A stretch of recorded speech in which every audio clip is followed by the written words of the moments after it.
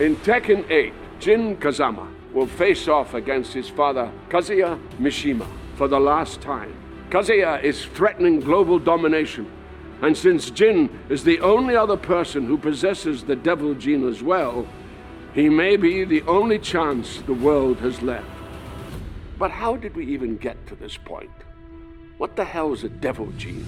And why do these fathers and sons keep throwing each other off cliffs?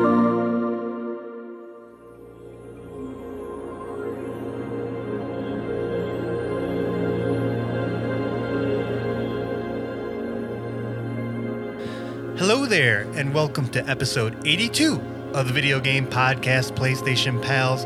I'm your host, Nick, and I'm joined by the Owen to my Abby, John. Now, one of my favorite things to do on this show is to clown on John. And I love that you never prepare me for this. No, let's talk about the show. Let's prep the show, John. We're going to talk about this and that and this. I always forget to mention these for some reason. Yeah, All right, what do you got? In our 2024 preview, I asked John, will this year be as big as 2023? And you said no. But yeah, I still stand by that. But I'm going to challenge you because January of 2024 is putting that statement, is challenging that statement. Sure.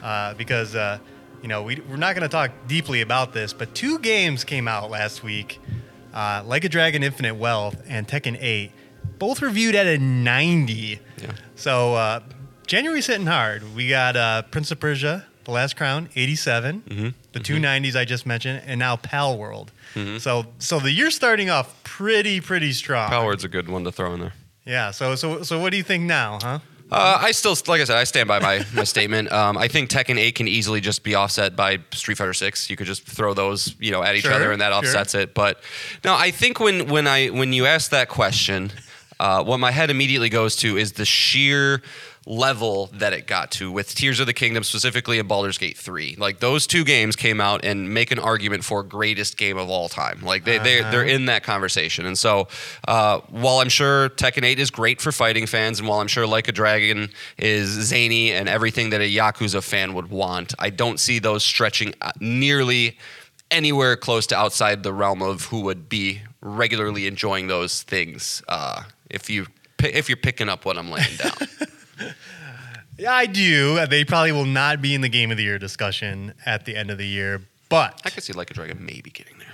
But maybe. I'm just saying, it's a very, very strong start. Like that, it is. Congratulations to both of them that they reviewed so well, and just now I really got to play Like a Dragon Infinite Wealth because it's supposedly the best game in the series now. Yeah, are you in on that series going forward now? Like, sounds like you are. Go on. Well, I didn't get the little the Man Who Erased His Name, that half-step game that came out. But no, but that almost I would say is its own thing. I mean, the Like a Dragon turn-based. Yeah. Who's in this character's name with the crazy hair? Oh boy. It's not Ichiban. What's his last name? It's Ichiban something. Okay. Katsuya, I think it is. I think that's his name. John's fat. I'm getting Ichiban restaurants. Hold on. Ichiban Kasuga. Kasuga. Okay. So yeah, I mean, like a continuation of his story. It sounds like you're in. Yeah. I really am in. I'm just I got to get through some games and then get to this one. It's just the debate of getting into this game right before the other big JRPG, Final Fantasy VII Rebirth, they do those back to back. It's going to be a little intense. Throw in Persona 3 too while you're at it. Just have take all of February off. Yeah, Grand Blue Fantasy Relink. Let's just play them all. Yeah, the weebs are eating good this month, man. Like, this is a real big JRPG time for whatever reason. Yeah, as I mentioned on this show, I said it. You don't know shit. Yeah, Unicorn Overlord, another good one. Yeah, little unconventional JRPG, but JRPG nonetheless. Yeah, so it's awesome, and then going back to our original topic, I think February also will make its case for why this could be one of the greatest years in gaming as well. I think you're going to see a lot of high reviewed games again this month. Yeah. So. Yeah. So eat it, John. Once we get that Baldur's Gate 3, like, oh my God, stop the presses. Everybody needs to pay attention to this. Then we can talk. Well, you predicted a 3D Mario this year, and that True. Could be that game. So that is true. If the Switch 2 launches with a 3D Mario, there's the one. Yep, that's all I got. You got anything for the opening here? No, fuck you. Get fucked, Nick. Clown on me. All right. Well, then, on that note, let's get into how the show works because we got a state of play to talk about. Oh, boy. Some sad news is more gaming industry layoffs. And we also have to talk about our fantasy league, get you guys involved and see if John and I are actually pick some smart games and see if John can, four-peat? Four-peat, yep. Yes. Oh, God. And then we're moving on to round 2 of our video game character battle royale, and we're changing the format. So we hope you guys enjoy the new format, but, stay tuned to find out. So this is how the show works. John and I can both bring up to 3 things to talk about. It can be a video game we're playing, a news item, a topic. It can be an email to PlayStationPalsPod@gmail.com. Write in if you have any questions for us. Twitter DM or at PSPalsPod, or a comment on our YouTube page at PlayStation Pals. Any of those things, we bring it and we talk about it. And yeah, the first thing we were going to bring was going to be a returning segment. I was going to bring the DEF CON level. I love the DEF CON level. It's great. Mm-hmm. You were real excited. I think post-podcast last week, you're like, we're bringing it back next week. Yeah. You're ready to go. Yeah, because the rumors were getting hot and heavy of a state of play coming, and then just hours before we recorded this, Sony confirmed it. They tweeted out that, hey, we're having a state of play, 15 plus games, and then on the PlayStation blog, they mentioned this is the exact verbiage. The broadcast will be over 40 minutes long and feature guest appearances from some of the most talented minds in gaming. Among many other updates, we'll feature extended looks at Stellar Blade and Rise of the Ronin, 2 great games coming to PS5 this year, and we'll give you a new look at other titles coming to PS5 and PSVR 2 in 2024 and beyond. Oh boy. Oh, man, I didn't even notice that last word. That's juicy. That's so juicy. So juicy. It's one of my favorite things about being kind of into the space like we are, though, Nick, is like you really start to learn that like every damn word in these press releases is curated and there's a reason it sits there. So yeah, hearing the beyond is interesting. Like, well, how far are they pushing that? So state of plays, you usually got tempered expectations, but as we'll get into the rumors surrounding this one, and as we just mentioned, that verbiage, this is pretty exciting. I think overall, and I hate to do this, why do I do this to myself? Hype level getting pretty high. Yeah, I was just gonna say it's you never want to get over your skis or ahead of your skis or anything like that. And we say this every single time there's a dumb thing announced because we get excited and we can't help ourselves. But this feels meaty. This feels like it's going to be, I don't know about the biggest state of play ever. I don't know what that would be off the top of my head, but like maybe a in between a state of play and a showcase level kind of thing. Mm-hmm. Mm-hmm. And this is coming January 31st. I don't think I said the date. January 31st, 5 p.m. Eastern time. This is exciting. So let's focus on the 2 games they do mention, and then we'll go. John has a curated list of games. Curated. Let's start with. I'm kind of stupid, but that's fine. that we're going to talk about that are either rumored or we have a suspicion to be there. I don't know. He made a list of games. I made a list of 15 games, and we're going to see how dumb Nick thinks I am. All right. But let's talk about. Do we need to mention Rise of the Ronin? We've seen this game a couple times. We saw it at the Game Awards. I think we didn't mention. Just mention it's going to be there. I mean, open world, feudal Japan. Koei Tecmo, Assassin's Creed-ish game that honestly, like the buzz around it in the internet spaces are pretty high. Like everybody seems to be really, really amped for this one. I think Nick and I have both kind of hesitated a little bit to say that it's going to be awesome. There's a little bit of, I don't know, gameplay jank, maybe you could say. Yeah. But exciting to see more nonetheless. I think it's going to be a bigger game for the platform this spring for sure. Yeah. Yeah. And then it's console exclusive, right? It is, yes. Yeah. And then the other game, Stellar Blade, which we have not seen at a Sony conference since 2022, so it's been kind of silent. And then we did our own research, and they've been posting stuff, but we haven't seen the game in a while. This is from we just said it. You just said it to me. No. Who's making Stellar Blade? You just mentioned this to me. I did? Yeah. Before the show. I don't know anything about video games. It's their first game, Shift Up. Shift Up. I didn't say their name to you. Shift Up. Yes, Shift Up. It's their first console game. It's a third-person action game. Think Devil May Cry, Bayonetta. Mm-hmm. We've seen it at previous Sony showcases. It looks good. Yeah, this was one that when it got announced, I kind of just wrote it off as another, I don't know, throwaway, AA, maybe approaching AAA kind of game. But as, you know, because it was originally Project Eve was how it was announced. And so every time I look at it, though, it just looks a little bit cleaner, a little bit more polished. Definitely going after that Bayonetta, just like you mentioned, Nick, incredibly fast-paced action with a lot of style in there. I think the enemies are really cool and freaky looking. And, you know, there's even some weird space eyeball, winged, crazy. It looks like it reaches that level of, you know, maybe not the insanity that Bayonetta is, but something along those lines. So, yeah, I'm hoping that this is kind of in that same tier of quality, you know, because everybody likes a good action game.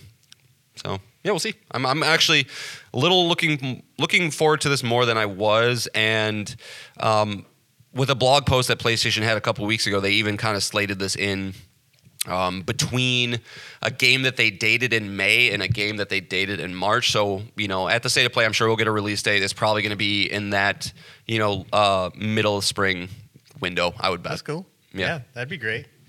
Yeah, because as we've said repeatedly on this show, is we really don't know what Sony's doing past March. Yeah. We know nothing. And that's why going back to your original question of the show, it's hard for me to say. Like, I just don't feel it yet until I know more. I just can't make that claim. But so like I mentioned, Nick, I got 15. I filled out the rest of the 15 with absolutely no knowledge of it for some, but also there's been some pretty substantial leaks. So I want to go through these. You tell me if you think, yeah, we have a chance of it being there. No, we don't have a chance. Or maybe it's like a slam dunk or whatever you want to say. But these first couple, there have been a lot of rumors swirling. So we're pretty confident with some of these. One I have on the list, Death Stranding 2, Nick.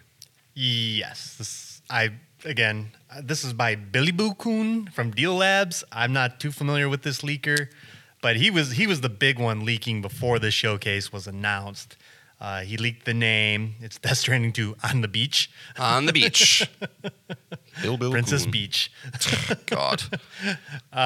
Yes, I think this is there because, again, let's go to the original blog post. It mentioned the most talented minds in gaming, and there are very few icons in gaming other than Hideo Kojima. So I believe he is there, and that would be. And of course, he's going to bring a crazy trailer, and I believe this game will probably be dated for this fall as well. Ooh, I hope so. So that we can never talk about it again. I'm just kidding.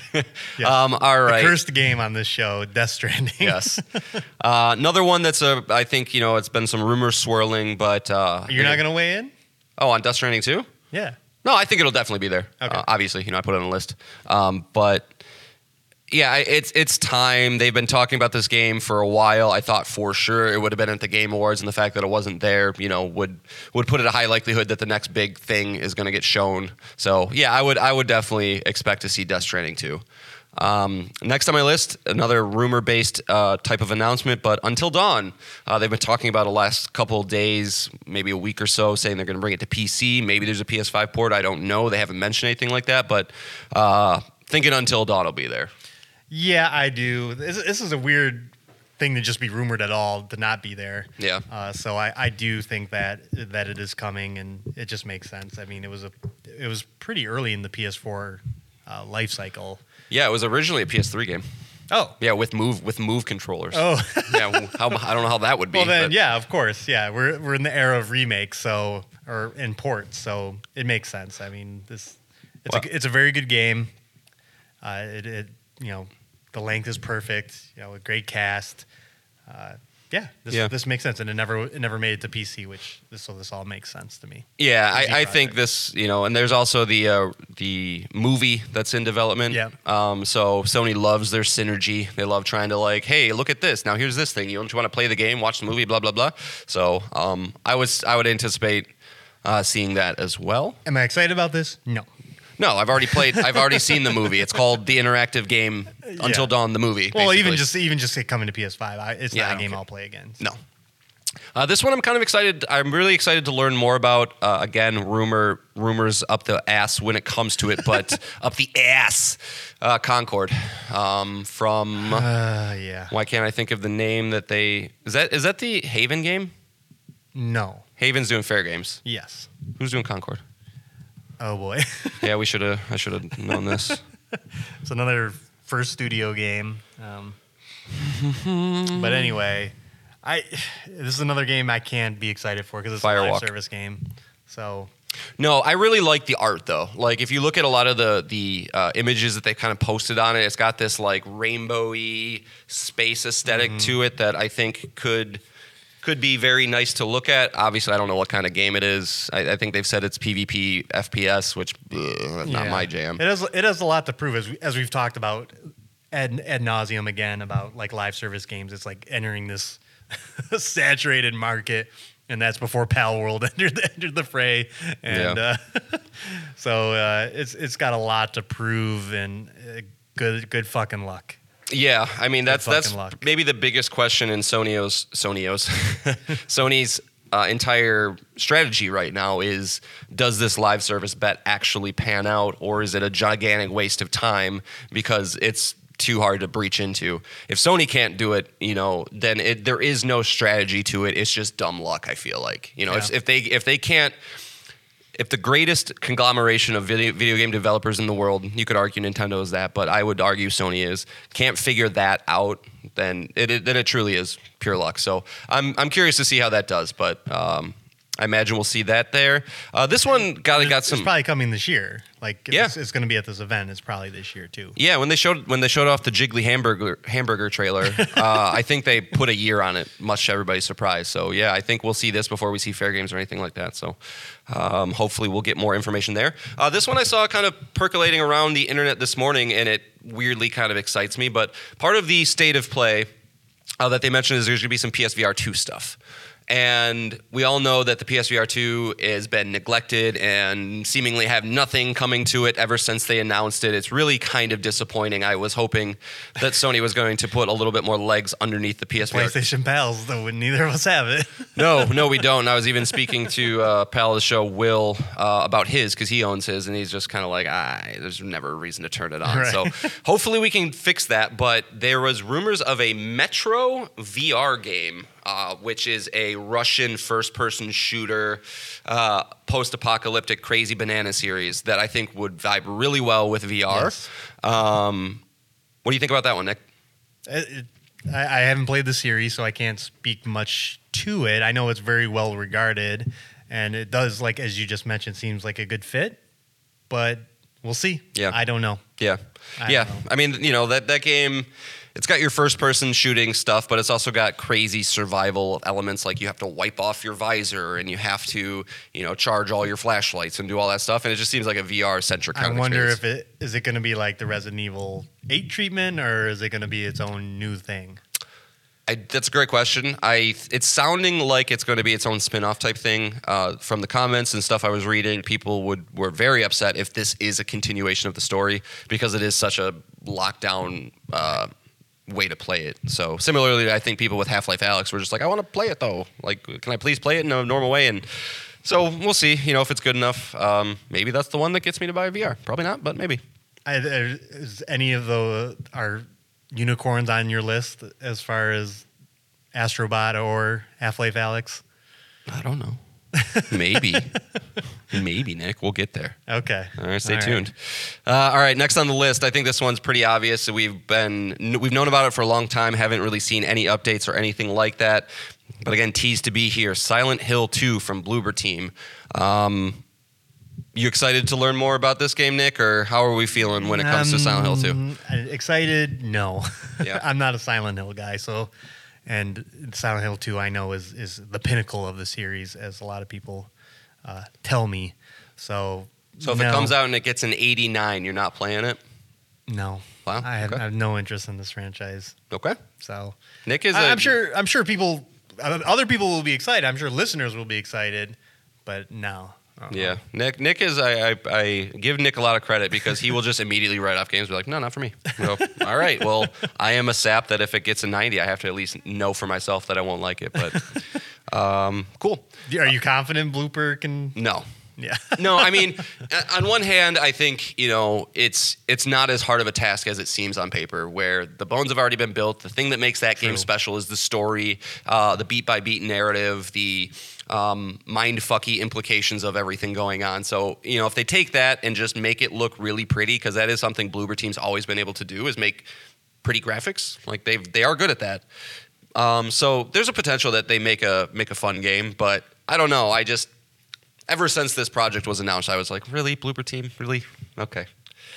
But the next one, though, Nick, and this is the one that got teased that I'm most probably excited for, coming from Ghost Story Games. Yeah, this is huge. Makers from director Ken Levine, maker of BioShock. They're apparently looking to bring Judas into the State of Play, which was shown Game Awards 2 years ago. Our favorite one. That's where you got to see your Hades 2. Yeah. So they showed this game off. The aesthetic looks absolutely BioShock. It basically looks like BioShock, but brought to a modern age. And again, going off of the blog post saying that we have some of the best minds in video games, Ken Levine is one of those guys that you can put in front of a camera, put his name underneath his face, and people go, "Oh shit, that's that guy." Yeah. So, A, do you think it'll be there? B, what's your excitement level to see more about Judas? It's a crazy game to be rumored there. There's a lot of that's. I don't even know where to start here. This is crazy on so many levels.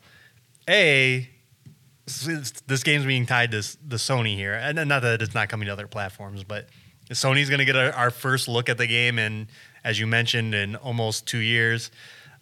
Could it be a Sony exclusive? I don't know. Maybe. That would drive the internet crazy. Yeah, it would. What is the game in the first place? We saw so little of it. I have a feeling it's some kind of run-based game. From like a Deathloop kind of thing? No, kind of like a No Return. Really? Yeah. You think it's like, okay. That's like the vibe I get like a when smaller... I watch that trailer. Yeah. Okay. But again, whatever. We'll find out in 2 days. Hopefully. Yeah. And it says there's only 33 people that work for Ghost Story Games. That's pretty impressive. Yeah, I know it's a really small team. And again, it's been almost over 10 years since Infinite. And I'm thinking about that trailer a little bit more now. And at the very last shot of the trailer, it's almost like the station exploded or something. Right. So maybe there. Yeah. You might be onto something. But yeah.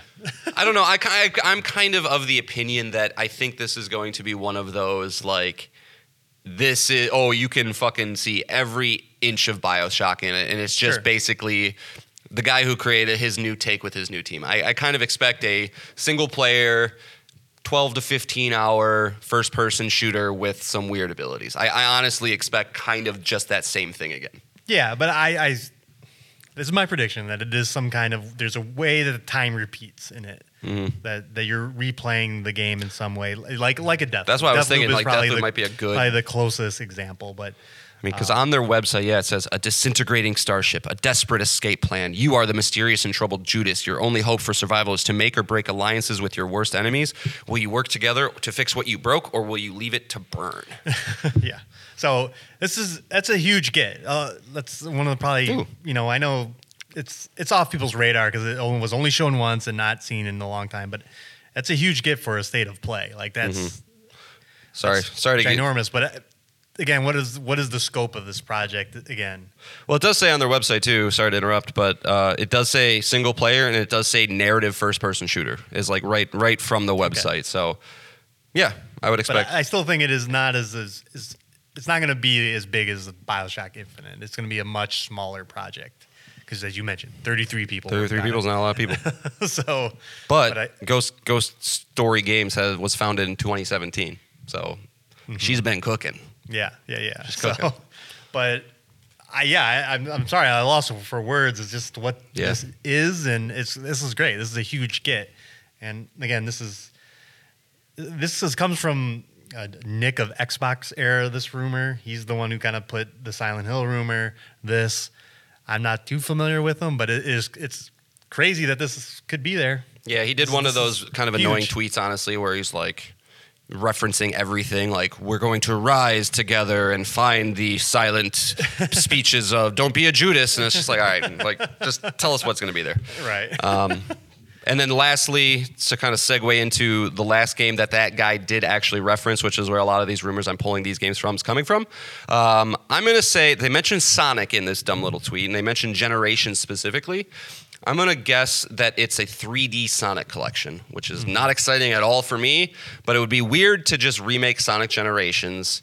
It'd be weird to really have any other type of Sonic property tied to that in any other way except for maybe some sort of collection that they can release it for $40, $50. Here's a couple of these games, go play them all at the same time. I don't know. I don't know Sonic very well. Well, the blog says, updates. Maybe it is just like DLC to the Sonic Superstars that came out maybe, but they specifically, again, they said Generations. Like, it's weird to throw that word specifically in there. And Shadow of all characters, too.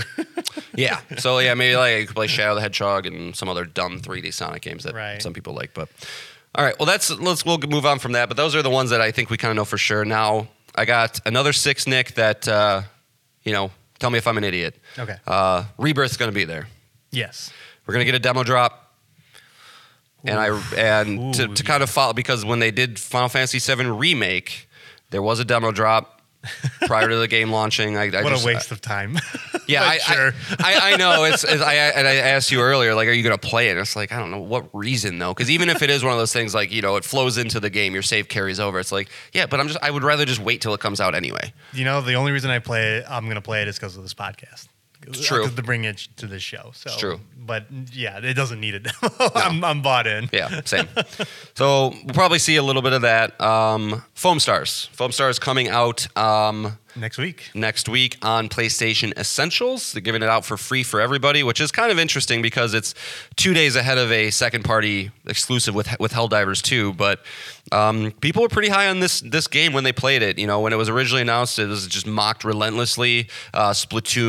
Splatoon knockoff, weird aesthetic, all this type of stuff. But it seems when people get their hands on it, they enjoy it. It's got that Splatoon vibe, but it looks like the foam you shoots out kind of modifies the map, so you can kind of climb on top of it and all that good stuff. But live service game, so I don't think it's really for you, Nick. But what do you think about Foam Stars being at the state of play? I would say that's a slam dunk that Foam Stars is going to be there. Cool. It's about to come out. Yep.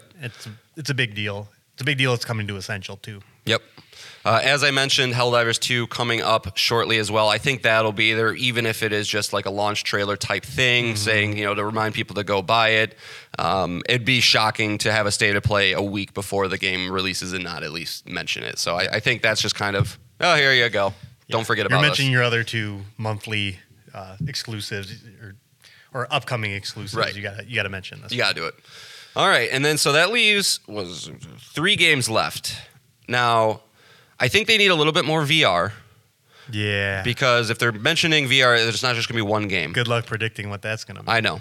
But I like my prediction here. It's already been announced, but we don't know much about it. Do you remember them announcing a game called Behemoth? No. Okay. It's basically, it's coming from the Walking Dead Saints and Sinners team, so a really good, well-received VR game, but it's basically Shadow of the Colossus in VR. There's like big monsters, looks like you can climb around them, so I think, again, it looks like a kind of game that actually would, like, if it shows off well, if it shows some cool way to climb these monsters, could be really, really cool. So I'm gonna throw out Behemoth. And then I am going to throw out, it's time, Nick. It's time for an Astrobot VR game. We don't know what they've been doing. Team Asobi, they shut down Japan studios. Basically, Team Asobi absorbed that talent. We don't know what they've been working on. I would bet that it's some sort of, and I'm not even saying it's exclusively VR. It could, like, my hope is that they're developing some sort of game that can be played on screen and also in VR. I don't know how you could do that with a platformer like Astrobot, but it's time. We need it. I think this State of Play is being positioned to be a little bit bigger for a reason. I don't think it's big enough to show off what Sucker Punch is doing next, what Sony Ben's doing next, but a Team Asobi, like here we go, feels right. Am I crazy? You're not crazy, and you're. It's crazy that they haven't said what they're doing at all. Like that's the crazy part. And PSVR 2 is just an afterthought to Sony. We would have thought a year ago at this time, right before the launch of PSVR 2, that we would have known what they were doing and that a game at least is in the works for this thing. So yes, you're right for thinking it. I don't know. Sony's crazy. They'll probably won't do it. Yeah, because they'll drive us insane. It is. It's just so. Yeah, you're right though. It's like, sometimes these companies, and granted, Sony likes to be a little bit more reserved than most, right? They're not Xbox announcing Elder Scrolls 6 in 2018, but they do. Wolverine is an example, right? Like, why let us know that this game's coming out 4 or 5 years from now, and you can't just let us know that, like, if you are making an Astrobot game, what harm is it to say, like, yeah, it's going to come out in 2026? We're all going to be like, fuck, that sucks, but then we're going to be like, oh, but at least I have a reason to buy a PlayStation VR now. Like, maybe I will pick this thing up when there's a good deal or when I see one because I know that's on the horizon, and then I can check out some things in between now and then. So if you guys are making it, fucking do it, all right? And then one more game in kind of theme with this special guest thing. Again, there's only so many people, but I think Miyazaki is one of them, the maker of, or basically the director of FromSoft games. I think it's time to show off Shadow of the Erdtree DLC. If it's coming in February, it has to be here. Yep. Rumors are percolating that they're going to announce it and release it in a very short window. Elden Ring doesn't need the PR lead up or anything like that. You bring out Miyazaki, you go, oh, we're so happy to do this. This is what we're modifying for the game or the DLC or whatever. We've broadened the scope because we've been working on it for 2.5 years or whatever the case. But again, it's time, and I think you can show it here. And again, going back to the blog post, the most talented minds in gaming. Yeah, exactly. There you go. That he fits that. Kojima, Ken Levine, and Miyazaki. Those are short of Todd Howard. Ooh, that man. So I think that is a great boy. Yeah, the State of Play could be insane. I know, and like I hate all this is true. I hated kind of even making this list because I'm going like, this one, and then like, this one. Like I felt we do kind it to ourselves every time. Right, exactly. I kind of felt like I was just setting myself up for failure, but it's a little more exciting than making a list saying like, oh, I think the next Klonoa game's going to be there. The next Bubsy game's going to be there. So that's 15 games. I'm excited to kind of see how wrong or right I am.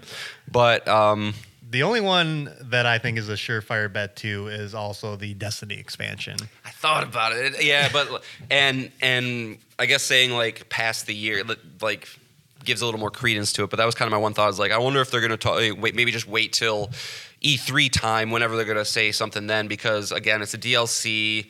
Do you really need this? This big long lead into it. Bungie has been not good in the news cycle lately, so maybe you just kind of let it sit and be like, hey guys, we want you to focus on the next 3 to 4 months of gaming. Don't worry about that. Right. But then you say that they're going to show off things down the road too. I don't know. Yeah. But exciting nonetheless. Right. I know, Nick, you're mad that you couldn't use your DEF CON level. I'm sorry. I am upset. But all right, I got 2 questions for you. Okay. Is it a good year for Sony if the games that we talked about is it? Concord, Death Stranding 2, Stellar Blade, the ones we're already getting, all the second-party games, Helldivers 2, Rebirth, Rise of Ronin. Mm-hmm. Is that an Until Dawn, what we're playing right now, Last of Us Part 2 Remastered? Is that a good year for Sony if this is the slate of games? Yes. Okay. Yeah, I think it is. I mean, Spider-Man 2 was basically enough for them last year. Yes, they had Final Fantasy 16 was exclusive. That was a big game, but not as big as you'd think. Like it was big, but not crazy. Mm-hmm. And it didn't slow them down. Shores, that was yeah. It didn't slow them down at all, though. The PS5 is selling better than ever.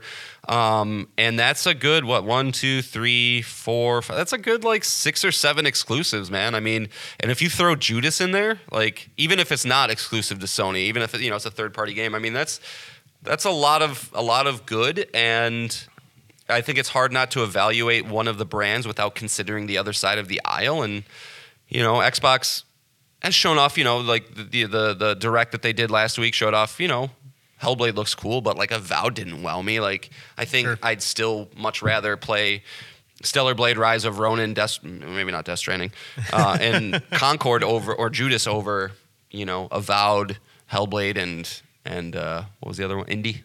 Mm-hmm. So yeah, I think they've done a pretty nice job buttoning up their second party and exclusive relationships when their first party teams are obviously taking longer than they expect them to. Okay. And then 2024 and beyond. So we're talking out of this year entirely is opens the window for anything. And Judas could be one of those games. Death Stranding 2 could be one of those games.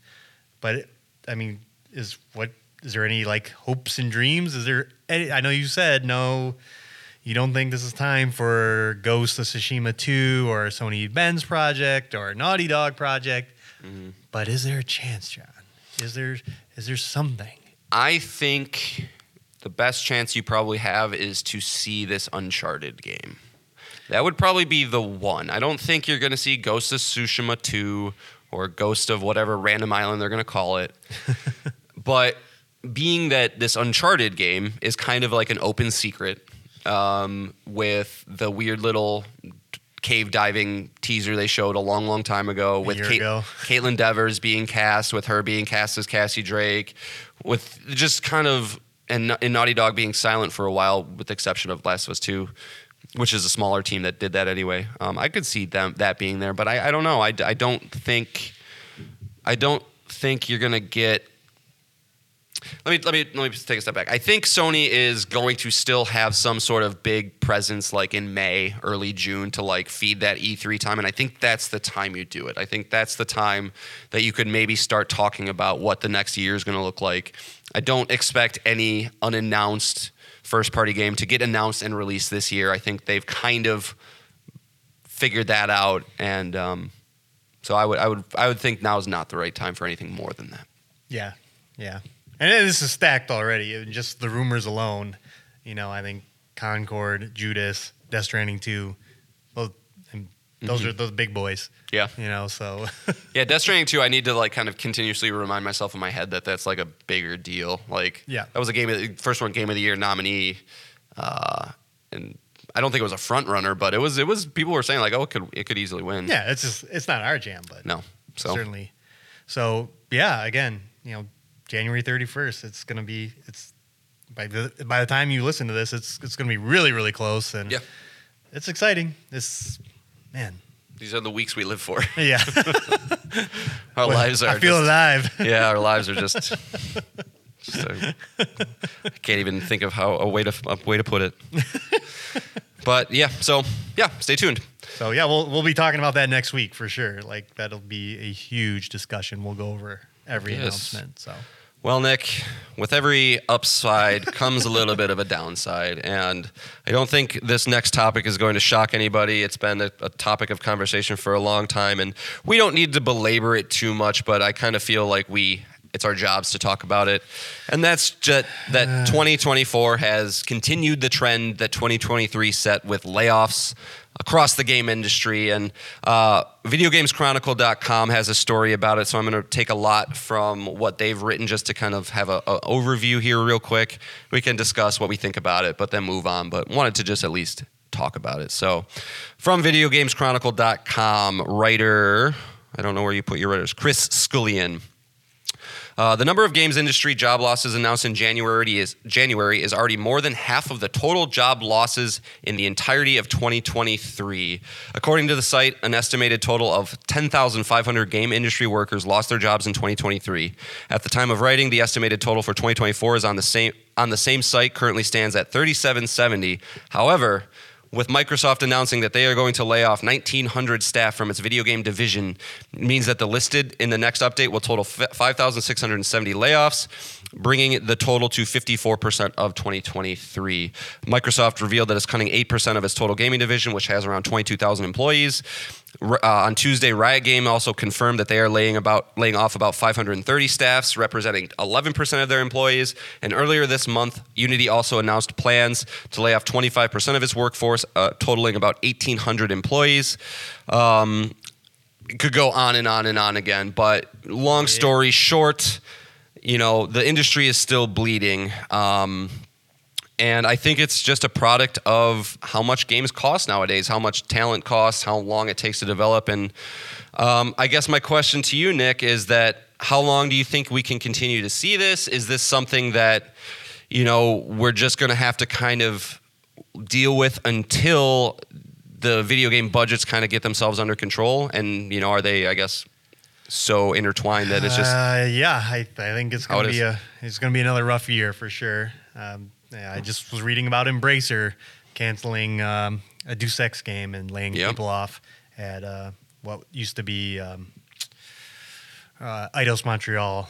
I think they're still called Eidos Montreal, but it's not going to stop, unfortunately. And I'm sure when you read stories about Pal World being so successful, then you hear great stories about that, and then on the other side, it's like, oh God, and this whole Xbox is, as you mentioned, Xbox is huge, like 22,000 people. That's ginormous, but it's sad to hear that people are losing their jobs, and a lot of game developers have to relocate. You read stories about that. It's like, oh yeah, I want to go work for Blizzard, and I relocate to California, one of the most expensive areas in the world, and then I lose my job, and you're fucked. Yeah, like you got to either move or. And I know Jason Schreier has been pushing, as all this has been happening, like how important remote work is. And, we see that with Insomniac. Like you can work full-time remote for Insomniac and it has no effect on their production somehow. And Moon Studio, the makers of the Ori games, are famously they've always been a remote team. So you can make it work. I think I have kind of two thoughts on this. First and foremost, I want to just state that I think, Microsoft laying off the 1,900, it does suck, but this is also kind of the product of any type of merger and acquisition. Like you're going to have crossover, you're going to have redundancies, and you're going to have just costs that you can cut. And I see a lot of people out there that are like, well, Microsoft's worth $3 trillion. How can they cut people? It's like, look, man, I get it. Trust me, I understand. In a perfect world, it'd be so nice that we can just give people money to live in it, whatever. But at the end of the day, it is a business, dumb fiduciary obligations, dumb shareholders, capitalism run rampant. It is what it is. So I don't think that it's really much more to look into that one than this. But we've been kind of preaching it on the show for a while, is that a lot of gamers, I feel like, want to have their cake and eat it too. You want these incredible 100-hour experiences with many systems and many ways to play, but we don't want to spend more than $60 for a game. And we see with these companies, Sony famously with Spider-Man 2 costing about $300 million to make more than any other Spider-Man movie ever. And it sells faster than any other Sony first-party release ever, and they still get notification that, hey, you guys might have to lay off some people. The industry and financial situation is fucked with a capital F, and until people can kind of figure out the path forward, I think we're going to continue to see this. And there's different movements out there trying to help. I think Sony pushing these smaller interstitials is part of that. Valhalla and Last of Us 2 having these roguelike modes kind of gives more content while keeping times down. But I don't know, man. I think people just either need to understand that maybe we need to pay a little bit more for games. Games have been, they bumped them to 70, but they made the 60 transition back in 2006. If you look at inflation, those games would be costing about $120 nowadays. And I'm not saying I want that, but I'm saying that if you want a healthy, vibrant financial industry, maybe there are some, we need to kind of come together and figure it out. Or we just allow shovelware and bullshit games to run rampant, and, we forget about 99% of them, and we just focus on the good stuff. But I think I saw an article saying that 13,000 games came out on Steam last year. 13,000. the entire platform of the Nintendo Entertainment System, 700 total games. And that's apples and oranges, right? It's a different market, it's a different industry. But I think the point that I look at that and I go, we need less games. We need better focus, put the talent where it needs to be. Because I also don't think that all these people that have lost their jobs have just left the video games industry. I think they're forming new companies, they're finding work where they can, but not necessarily pushing towards the right ways. And I'll stop my ranting now, but I think this is all just one big, It's a good point that we never hear like, oh, how many of them get other jobs at other companies, who transitioned to, we just saw the ex-founders of Rocksteady. They formed a new studio, how many people are, getting laid off and just going to work for them or another company or working at Naughty Dog. Yeah. You see a lot of, especially on Twitter when this stuff happens that a lot of people are like, we're hiring. Right. We're looking for people. I know who makes Forza Horizon, Playground. Playground. Yeah, yes. Playground is they're out there tweeting like, oh, we're hiring. We need people for Fable. So it's hard to say. But to your point, relocating could still be like, oh, right. Fuck. Yeah. Come on, I got to do this. I got to do that. And you make that decision. You go, okay, cool. Is this studio going to be around in 5 years? I don't know. Look at what's happening to Bungie. Like, right. I'm sure they're still healthy, but I don't know. And it's not exclusive to video game industry. We're seeing layoffs everywhere. Yeah. So it's not any tech company is going to get that, but right. Yeah, I just wanted to, we don't have to live down in the dumps and talk about this negative shit anymore. But it is probably the biggest story in the industry now. Did you look into like the Blizzard survival game that was canceled? That was kind of not really the big part of this. No, not really. They just canceled and pretty much gutted most of the team. Yeah, it was a game. It was they posted about it. They haven't showed any like trailer or anything, but they were hiring for it, so they talked about it. But it was like 6 years in development. It was being made in Unreal Engine, and then the word from Blizzard at the time was they wanted to move to their internal engine, which is Synapse. I don't think I've ever heard of that engine before, and it just fucked the game hard. Really? Yeah, and so they were hoping when Microsoft took over that they would switch the engine back to Unreal, but obviously that did not happen, and now that game is shut as vaporware. We'll never see it. But it would have been wild to see what a Blizzard take on a survival game. That was going to kind of be my point. Is like I feel like a genre and team almost don't marry each other better than those two. I don't know why. I just feel like with their Warcraft roots and those that's more of a RTS. But I could see them making a pretty baller, colorful, vibrant survival game. Yeah, and like we were saying about Last of Us 2 factions, it's like how do these projects just don't see the end to see the light? It blows your mind sometimes that these projects better to be a tax write-off, I guess, or something. But and specifically with the Xbox too is there were probably like so much redundancies. I saw that one of the big layoffs was the Blizzard president. He's gone. The chief design officer, they're gone. Like it's probably just like redundancies here. Oh, and they got like, hey, do you want a severance package for $1.2 million? Right, oh, sure, that sounds great. Yeah. So, not that any layoffs are people have their lives fucking upended doing that shit sometimes, but some people probably were okay. And Schreier tweeted about the Riot one specifically, like the package that for the people getting laid off is like supposed to be like incredible. Like it's really great, which eases the transition of That's League of Legends, right?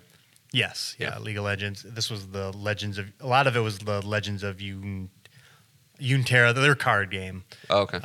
That was Runeterra. Runeterra, yes. Thank you. But no, I think we're going to see this until the economy swings the other way.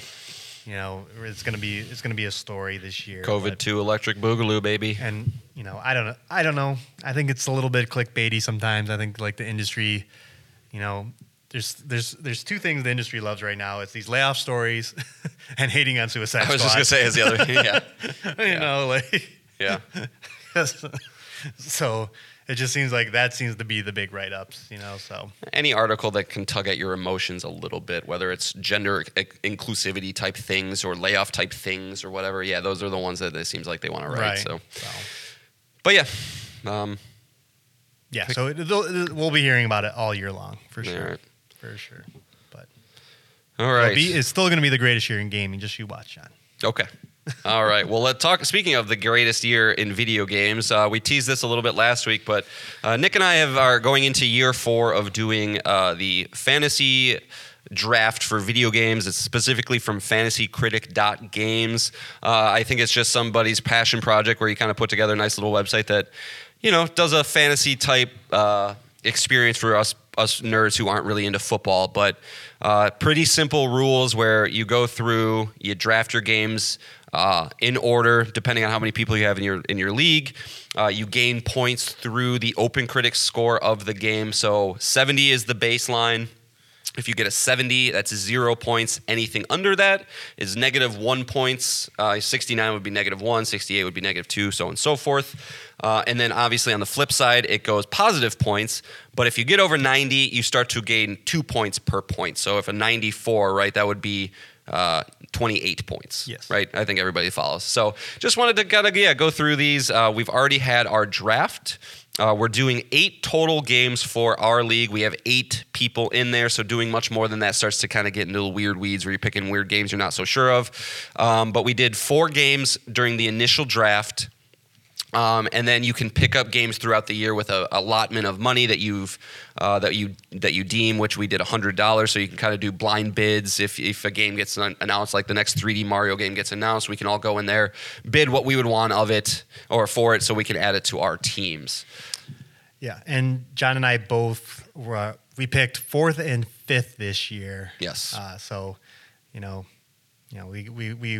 a lot of 3 games were picked before we even got to pick our first game. So it was honestly, I don't know about you, I think it was a good spot for the draft this year because like last year, I got the first pick, right? And it was the easiest first pick in the history of first picks. It was Tears of the Kingdom, right. No question asked. It gave me, and it got a 96. It gave me 36 points. So basically it was a double pick. But this year, 32. 32. You're right. This year, there were some obvious first picks, but I don't know. The industry doesn't like to give release dates as much anymore. So What we decided to do this year is we initiated unlimited drops. In the past, if you picked up a game that did not get released or didn't have a release date or whatever, you only had the ability to drop 2 of those games throughout the year. So this is going to allow people to pick up more games, that maybe you're not so sure of. Make the league a little more active. Make it a little more active. So... so for our league, Nick, do you want to go through just was picks 1 through 8, or do you want to just me and you? Well, let's. I want to talk about number 1 pick in our league. It was Final Fantasy Rebirth, and I wanted to ask you, John, if you had gotten the first pick again this year, would that have been what would have been your pick? Because Final Fantasy Rebirth would have been my pick. Yeah. Because there's several strategies going into this, and one of it is do you draft a game that doesn't have a release date? Because if you draft your number 1 pick's a game and then it gets pushed to next year, that sucks. You're fucked. Yeah, that happened to Nick a lot. Hollow Knight Silksong is his least favorite game of all time. It happened to me last year. But, Final Fantasy VII Rebirth, guaranteed. It had a release date, February 29th. I know it's going to be reviewed 90 and above. Yeah, probably. Very likely. That would have been my number 1 pick. I have reliable. I have two.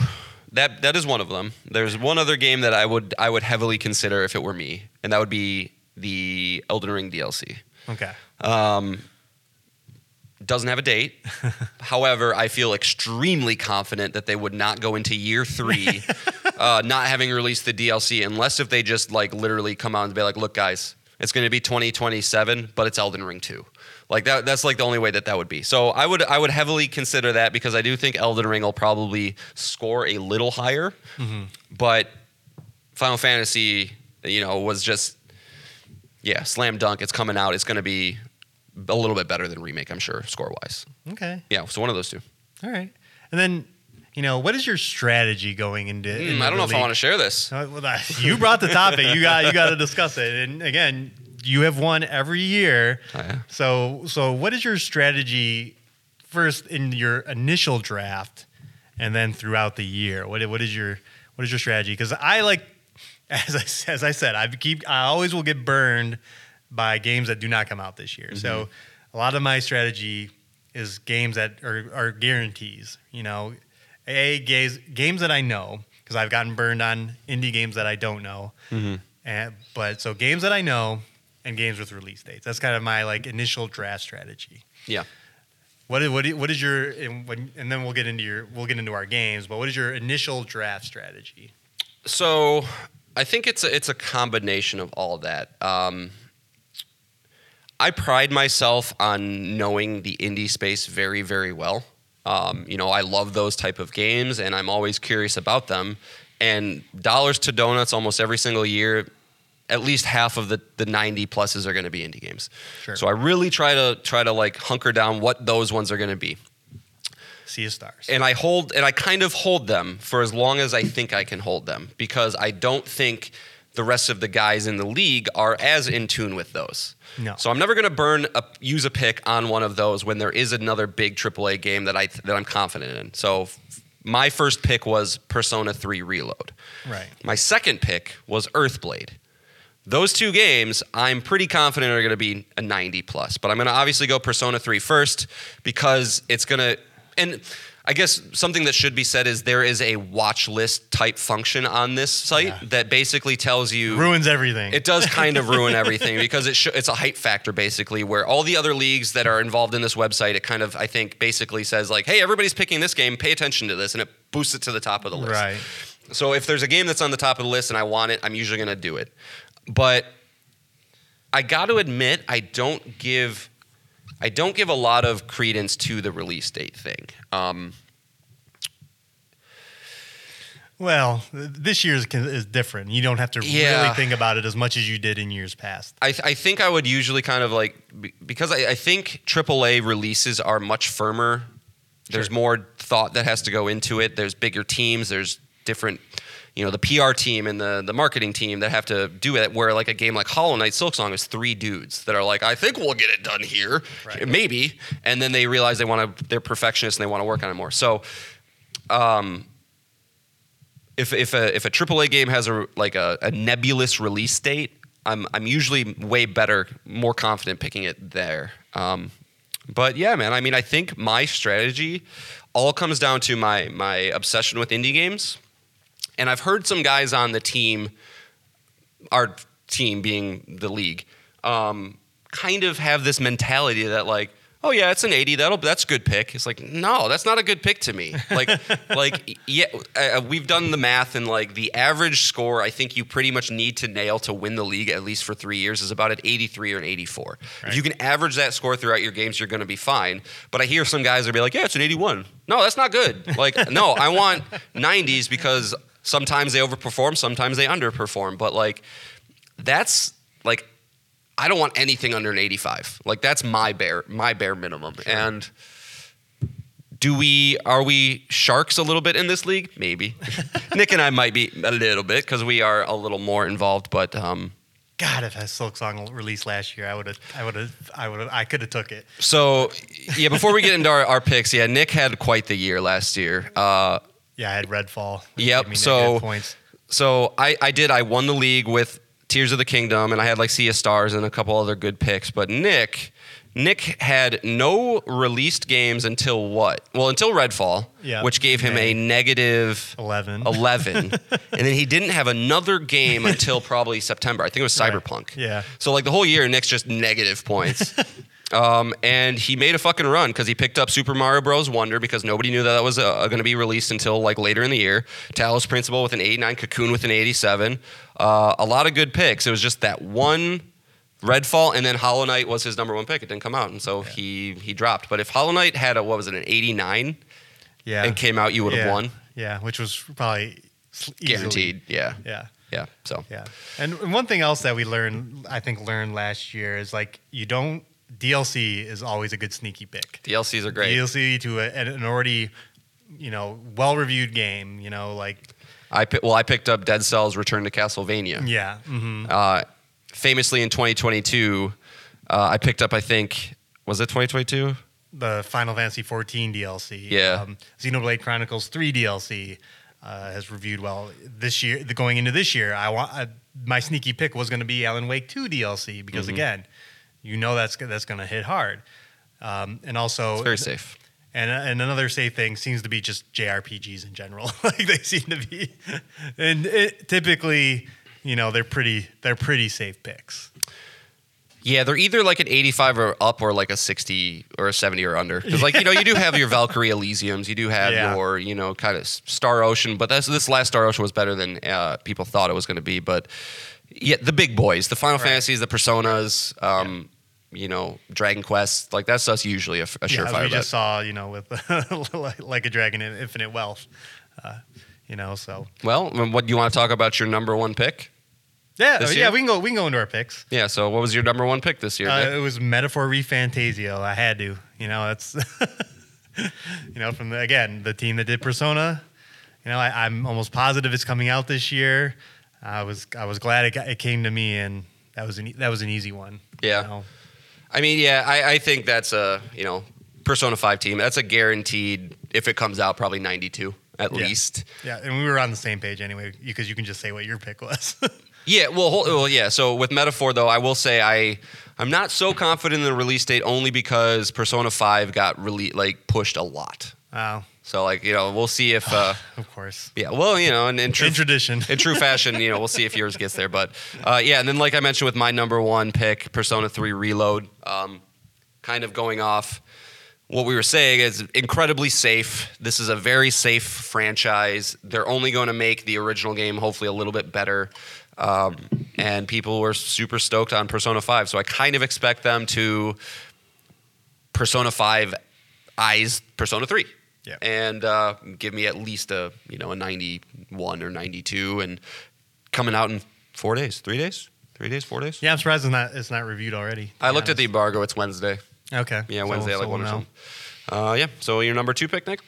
It was Tekken 8, because again, last year another good pick was Street Fighter 6, one of the best reviewed games of the year, and it proved again Tekken 8 was a good pick this year, as we talked about at the beginning of the show, at 90. So I give you props for this one. I was kind of had it more in the 84, 85 ballpark, so I didn't know if it was a good second pick, but it sure was. Yep, I'm on the board early. Yep.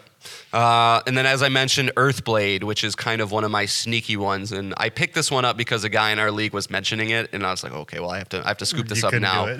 But this is coming from the team who made Celeste, extremely okay games. Celeste, Game of the Year nominee. I think it has a 92 on OpenCritic. It combines amazing pixel art with amazing movement and somehow an in-depth emotional story. So if they can kind of repeat what they did, I feel very good about it. Just has to release. It just has to release, yep. Yeah.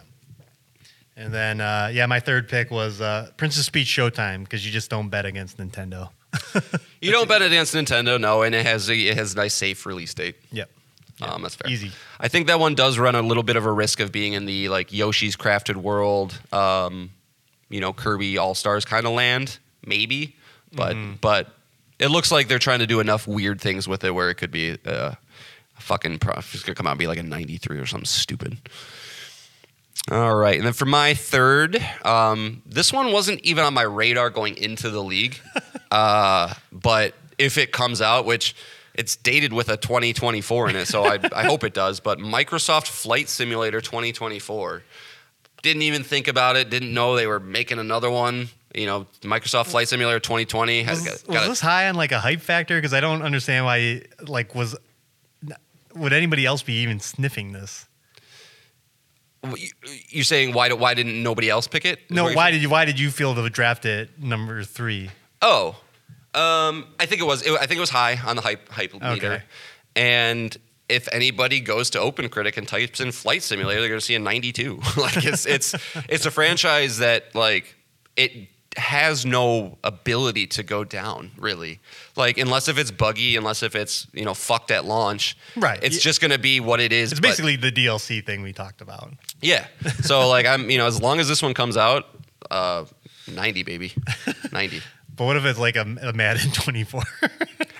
That's why I don't think I don't think you can do that. Oh no, we're gonna paywall Africa. They're not gonna do that. They famously said in 2020 it's the entire world. If anything, they're gonna add more airports, add more aircrafts, make the graphics prettier, make it run smoother, maybe figure out some weird arcade mode to make it actually fun to play. Because man, is that game boring. But people who are into it. So yeah. All right, and then my fourth pick of the draft is kind of a risky pick, but I was surprised. But we'll see. You know, and it has a crazy name. Eiyuden Chronicle 100 Heroes. This is made by, oh boy, I just had it up. Rabbit and Bear Studios. But it's by Yoshitaka Murayama, and it is a spiritual successor to the Suikoden series. Suikoden, thank you.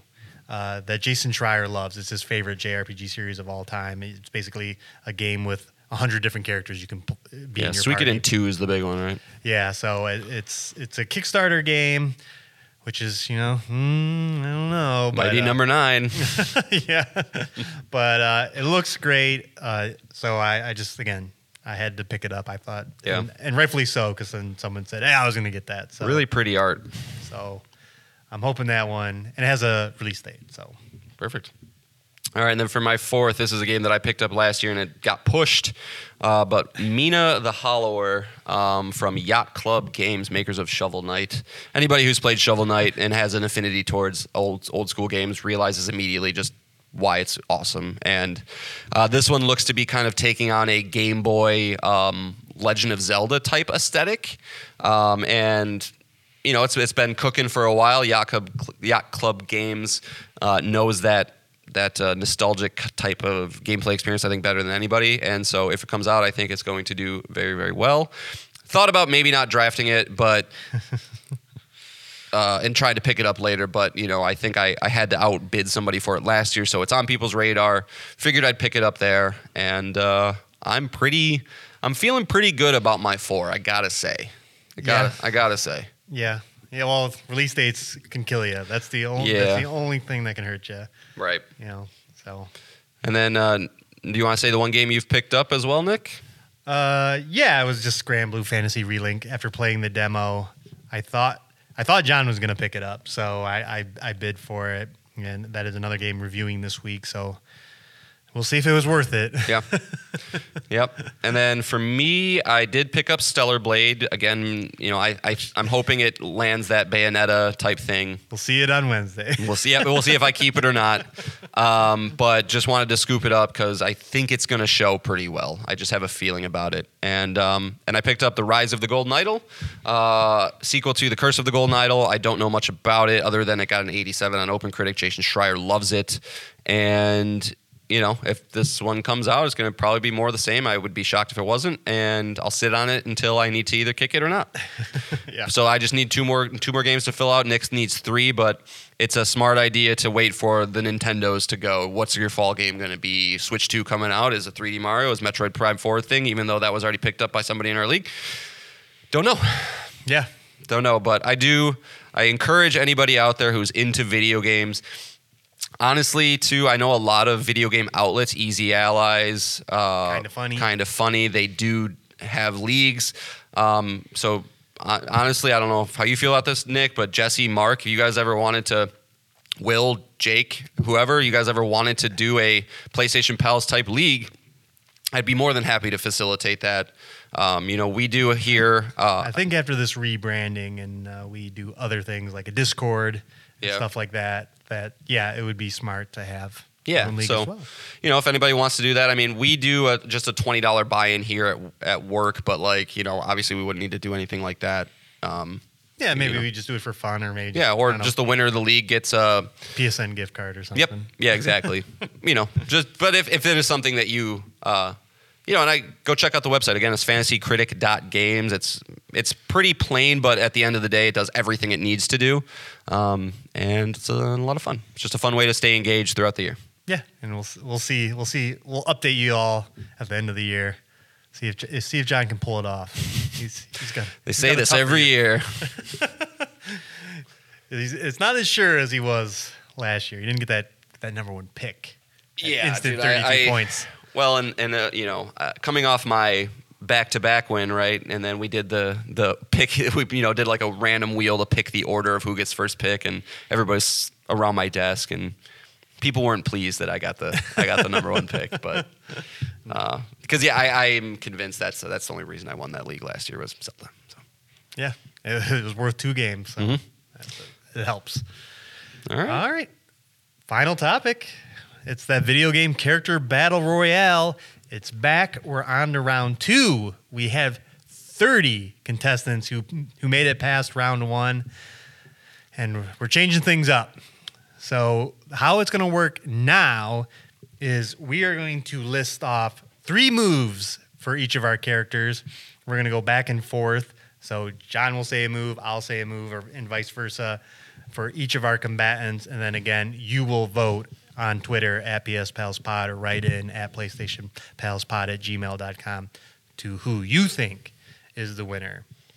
Yeah, and with these moves, it's not. I don't think we're going to just be like, I do Kratos' axe attack, and then we don't say anything. You can justify it a little bit if you need to. If you want to explain why you think this is effective, go for it. But there will be no time limits, anything like that. We're just going to have a good old-fashioned you go, I go, you go, I go, you go, I go, and see what happens. Sure. Yeah, we're trying it out, so we'll see how it goes. You know, I'm sure it'll just like our initial of round 1. You know, it got a little more refined. Had to feel it out. A little more silly. We got better about our timing, our delivery, and stuff like that. So, so let's get it on. All right, Nick. I will give you the option since I did receive more total votes than you in round 1. So, losers can go first. But would you like to go first? And you can also pick the matchup, or would you like to pick the matchup and I go first? Let's just do Monokuma versus Kratos. Okay. And you can go first. Okay. So Kratos, I don't even need to really explain anymore. All right. Kratos is going to start off his fight against Monokuma with Medusa's Gaze. Oh boy. Specifically from Mortal Kombat, he was used as a fatality, but Kratos has severed Medusa's head. He can shine it at any enemy. They immediately turn to stone to do with what I will. All right. So that's going to trigger Monokuma's defensive move. He's a robot body. He's a robot-controlled teddy bear from a remote location. So he's just going to give up that stone body and come back with another teddy bear body. Okay, great. All right, Kratos counters with the Army of Hades. Kratos is able to summon the underworld, the combatants of Hades itself, to do his bidding, to attack Monokuma, to come at him from all angles, and curb stomp that little bear.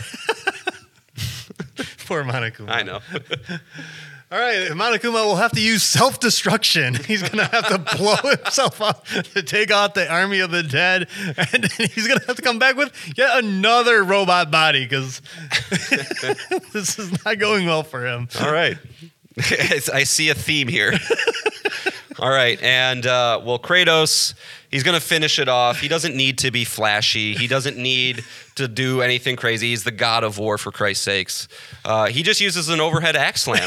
He was assuming that he would already be a thing of stone and he could shatter him. However, that's fine. He's still going to throw his axe. Monokuma's going to be like, oh, what's going on? He summons it, boom, right on top of his head to smash that little robot bear. But he probably comes back with another one. Anyway, go ahead. No, I've used all my defensive abilities. But what I'm going to do is I'm going to put Kratos on trial. That's Monokuma's ultimate move. We're going to actually bring up a random Greek person that has died, and Kratos is going to have to determine who killed him. It could be him. It could be an other Greek god. It could be a Minotaur. Who knows? But he is going to have to guess who killed him, and if he guesses incorrectly, it'll be Kratos who's the one that dies. Then he comes back because he can do that too. Nice. I already love it. All right. So there's our 3 attacks from the juggernaut titan battle of Kratos versus Monokuma. All right. So next up, Crash Bandicoot of PlayStation fame versus Nathan Drake of PlayStation fame. I'm going first. You're going first. Yes. All right. Nathan Drake's first move is just a weapon randomizer. Drake pulls from all the weapons he's used over the 4 Uncharted games that he is proficient with. So, grenade launchers, machine guns, tranquilizer darts, sniper rifles, whatever it is, he's just going to pull it up and he's going to use it on Crash Bandicoot. Any one of them is going to be effective against, what's the marsupial that he is. He's a bandicoot. Yeah, the bandicoot. It's in his name. Come on. disrespectful. All right, Crash also has a defensive move that he is able to do, the Death Tornado Spin move, which is able to deflect any projectiles that are fired at him. So he's able to do that spin as much as he needs to until Nathan runs out of ammo. All right. And then Nathan Drake is going to, they're both platforming masters, but Drake's going to use his grapple hook to overtake and use it to hook and take down Crash Bandicoot. He's going to grapple that fucker. Okay. Crash equips the Aku Aku mask, granting him not only one, not only two, but 3 hits that he is able to take. No, that's not how it works. He's able to turn invincible if he gets 3. Well, he'll just take the 1 hit. He just puts on the Aku Aku mask, immediately gives him invincibility against any attack that Nathan can have for at least one time. It's just a standstill. Well, you got a defense and offense. Defense wins championships. Yeah. So I'm going to activate Nathan Drake's defensive ability, and that's just his insane luck. He has survived a crazy amount of disasters, supernatural enemies, plane crashes, car crashes. No normal man should be alive, but here we are. Drake not only lived, but he lived long enough to have a child that became a teenager. So he's going to invoke his super luck. So he's going to be able to dodge any ongoing attack from here on out. All right. Well, that's unfortunate, though, because Crash Bandicoot comes equipped with a portal weapon, which is able to Crash tosses a concoction created by Coco at the enemy, opening up a portal that sucks them into it and sends them back to Crash's home dimension. Nathan can't fight anymore. He's done. All right. Sweet. There you go. So, again, these polls will be up. You can vote Nathan Drake or Crash Bandicoot or Monokuma or Kratos. That was fun. I like it. I like it already. All right. Yep, it's working. And in true fashion, time to determine next week's matchups. Nick, you want first? No, I'm going second. That's right. Second round. So for me, I get Sora with the power of friendship. All right. Good. Again, it's a character you have not defended before. Against Solid Snake. Yeah, there Nick's we go. boy, Solid Snake. All right. Second matchup for me, Ratchet. Oh, fine. Versus Dante. All right. Wasn't it? No, it couldn't have been the matchup from last time. No, because it was Shepard versus Ratchet. No, and it was Dante versus Sam Porter Bridges. Right. All right. So we will be figuring out. Ratchet's not a bad character for this. No, he's not a bad character for this. Neither are they. Assortment of weapons is definitely there. Dante's pretty OP, but we'll see what we can come up with. Yeah. All right. It's just all about picking the right ones. Yep. In their cases, so. Yeah. I hope Ratchet has some weapon that dispels demons. That'd be good. I don't know if he does or not. I don't think he does. I don't think there's many demons in the Ratchet and Clank universe. All right, so that's it. That's the 4 things we brought for you today. What do we got anything to tease? You do. Oh, yeah, I do. Are you broken inside? No. No, I'm not broken inside. I feel okay. Good. So yes, I have completed The Last of Us Part 2 remastered. It is wonderful. It does break you. It makes you feel a lot.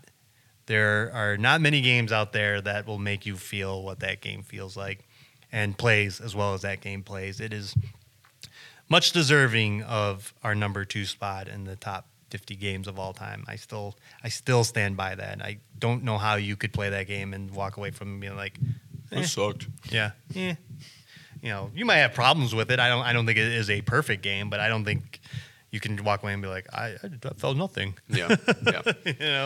So I have completed it. I do think I'm going to try for the platinum. Yeah. I think I want to. I wish Sony again I wish they had a way to display platinums better, because I think this is a game that I want to platinum because I wanted to show that I love this game. It sucks I can't platinum Red Dead Redemption 2 or Witcher 3 because I love those games so much. You could, you pussy.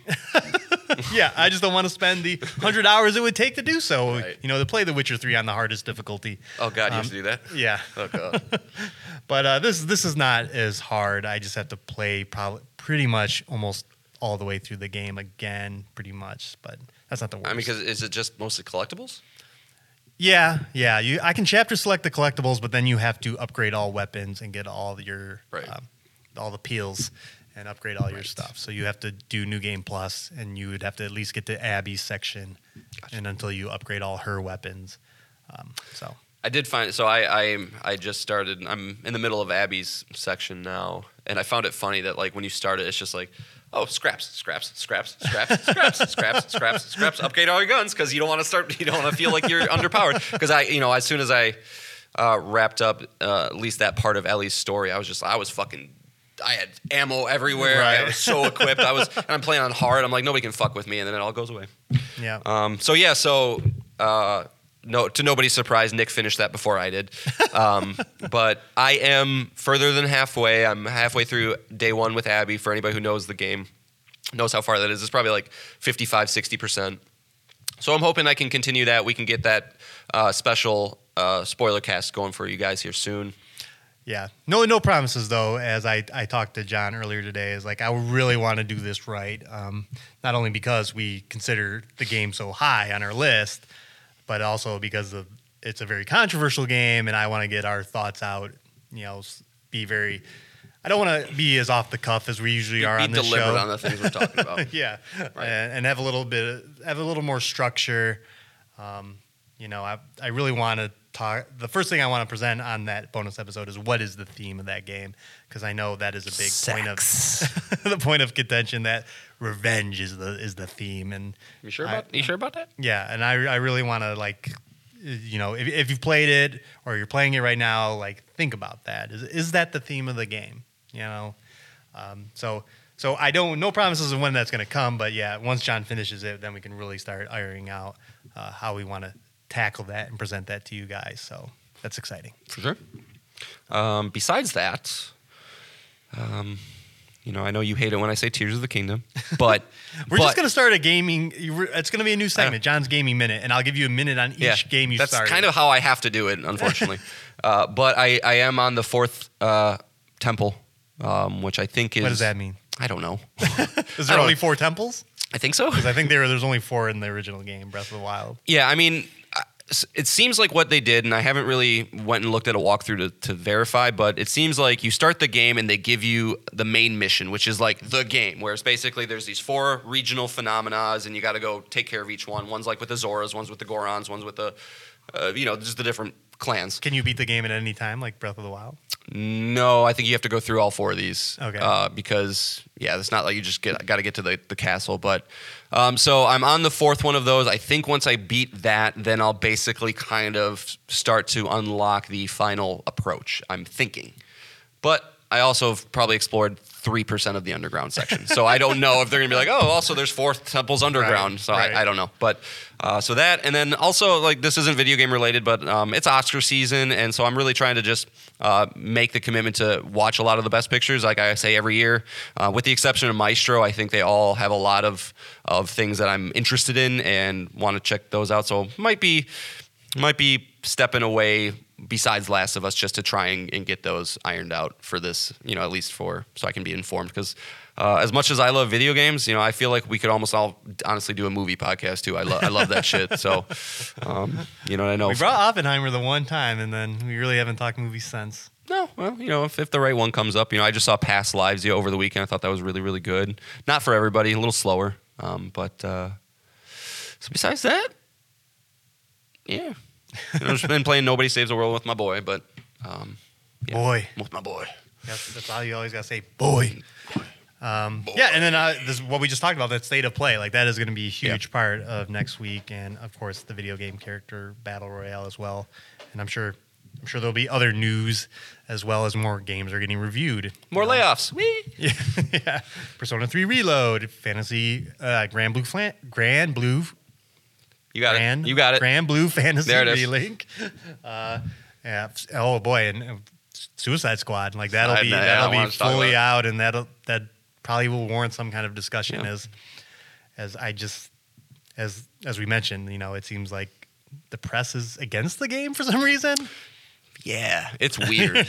It's like it's hard not to notice. Yeah, so it probably will warrant some kind of discussion next week. So yeah, it's exciting. A lot of stuff coming out. Sorry, I just went to IGN.com and they just gave a 10 to something called Sasquatch Sunset.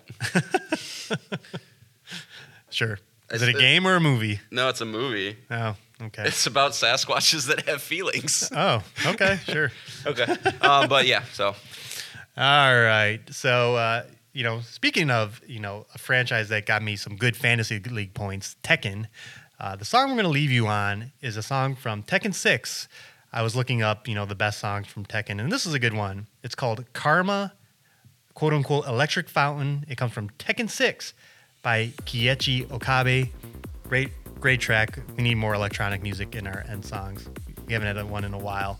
I think Astrobot was our last electronic music we had in the ending. You're the cyberpunk man. Figure it out. Yeah. So enjoy the song. And again, we will be back next week to talk about A State of Play, 40 minutes long. Judas, Death Stranding 2. What else could be there? Yeah.